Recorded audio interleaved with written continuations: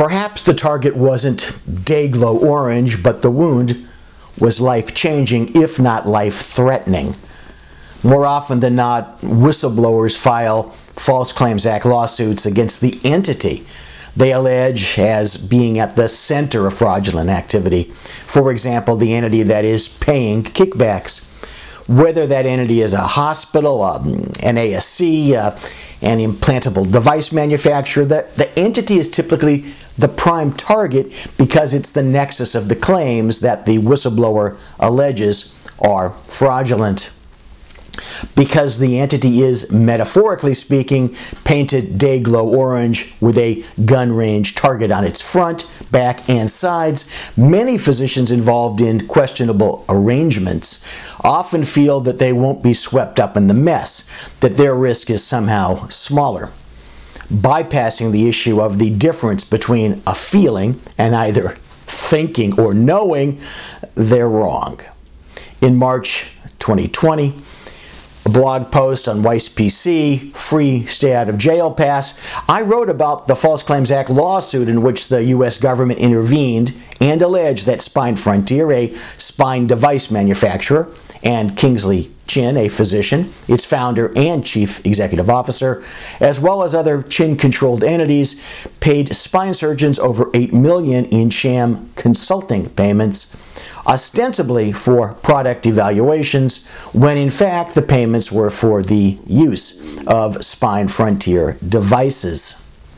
In the weeks that passed, the government settled civil healthcare fraud settlements against 5 physicians, each of whom admitted to seeking and obtaining kickbacks from Spine Frontier via a sham intermediary called IME for consulting work that the physicians didn't perform, and then they cooperated with the government's investigation.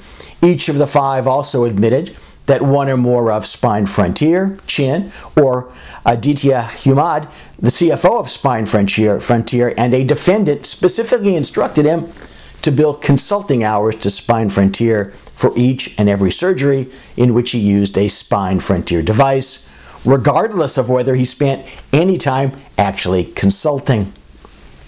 The 5 physicians are 1. Dr. F. Paul DeGenova, an orthopedic spine surgeon in Ohio. He agreed to settle the government's claims for $486,985. 2. Dr. Michael Murray, another orthopedic spine surgeon in New York. He's employed by the Department of Veterans Affairs. He agreed to settle the U.S. government's claims for a little over $330,000. 3. Dr. Joseph Shahadi, a neurosurgeon in Ohio. He agreed to settle the government's claims for $323,419. 4. Dr. Aga Khan, a neurosurgeon in Maryland, agreed to settle the government's claims for $310,843. And 5. Dr. John Atwater, an orthopedic surgeon who worked in Florida and in Illinois, agreed to settle the government's claims for $105,149. But later, in April 2020, Dr. Jeffrey R. Carlson, he's an orthopedic surgeon in Virginia, became the 6th surgeon to agree to settle with the government in connection with the Spine Frontier case. The price for his deal was astronomically higher. He agreed to pay $1.7 million, $1.75 actually, to resolve the claims.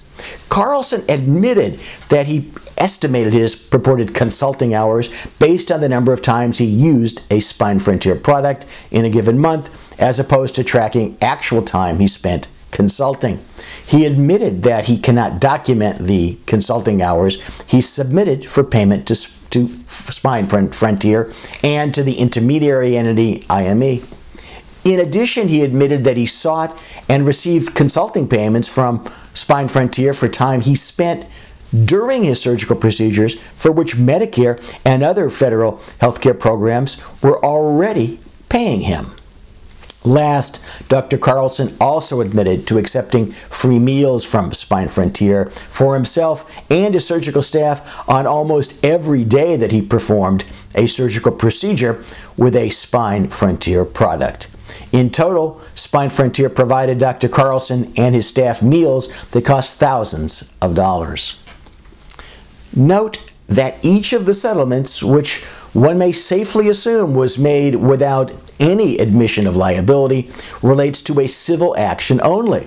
However, you should bear in mind that the type of activity that was alleged to have occurred underlying the False Claims Act allegations would also support criminal charges for violation of the federal anti-kickback statute should the government bring them.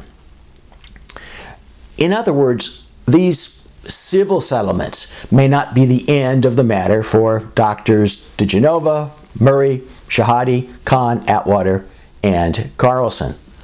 Of course, the same lesson, potential civil and criminal liability, applies to anyone caught up in a kickback mess. As I always say, think like a carpenter and measure twice, or maybe even thrice, vetting each deal carefully with healthcare counsel before cutting once, cutting your own neck, that is.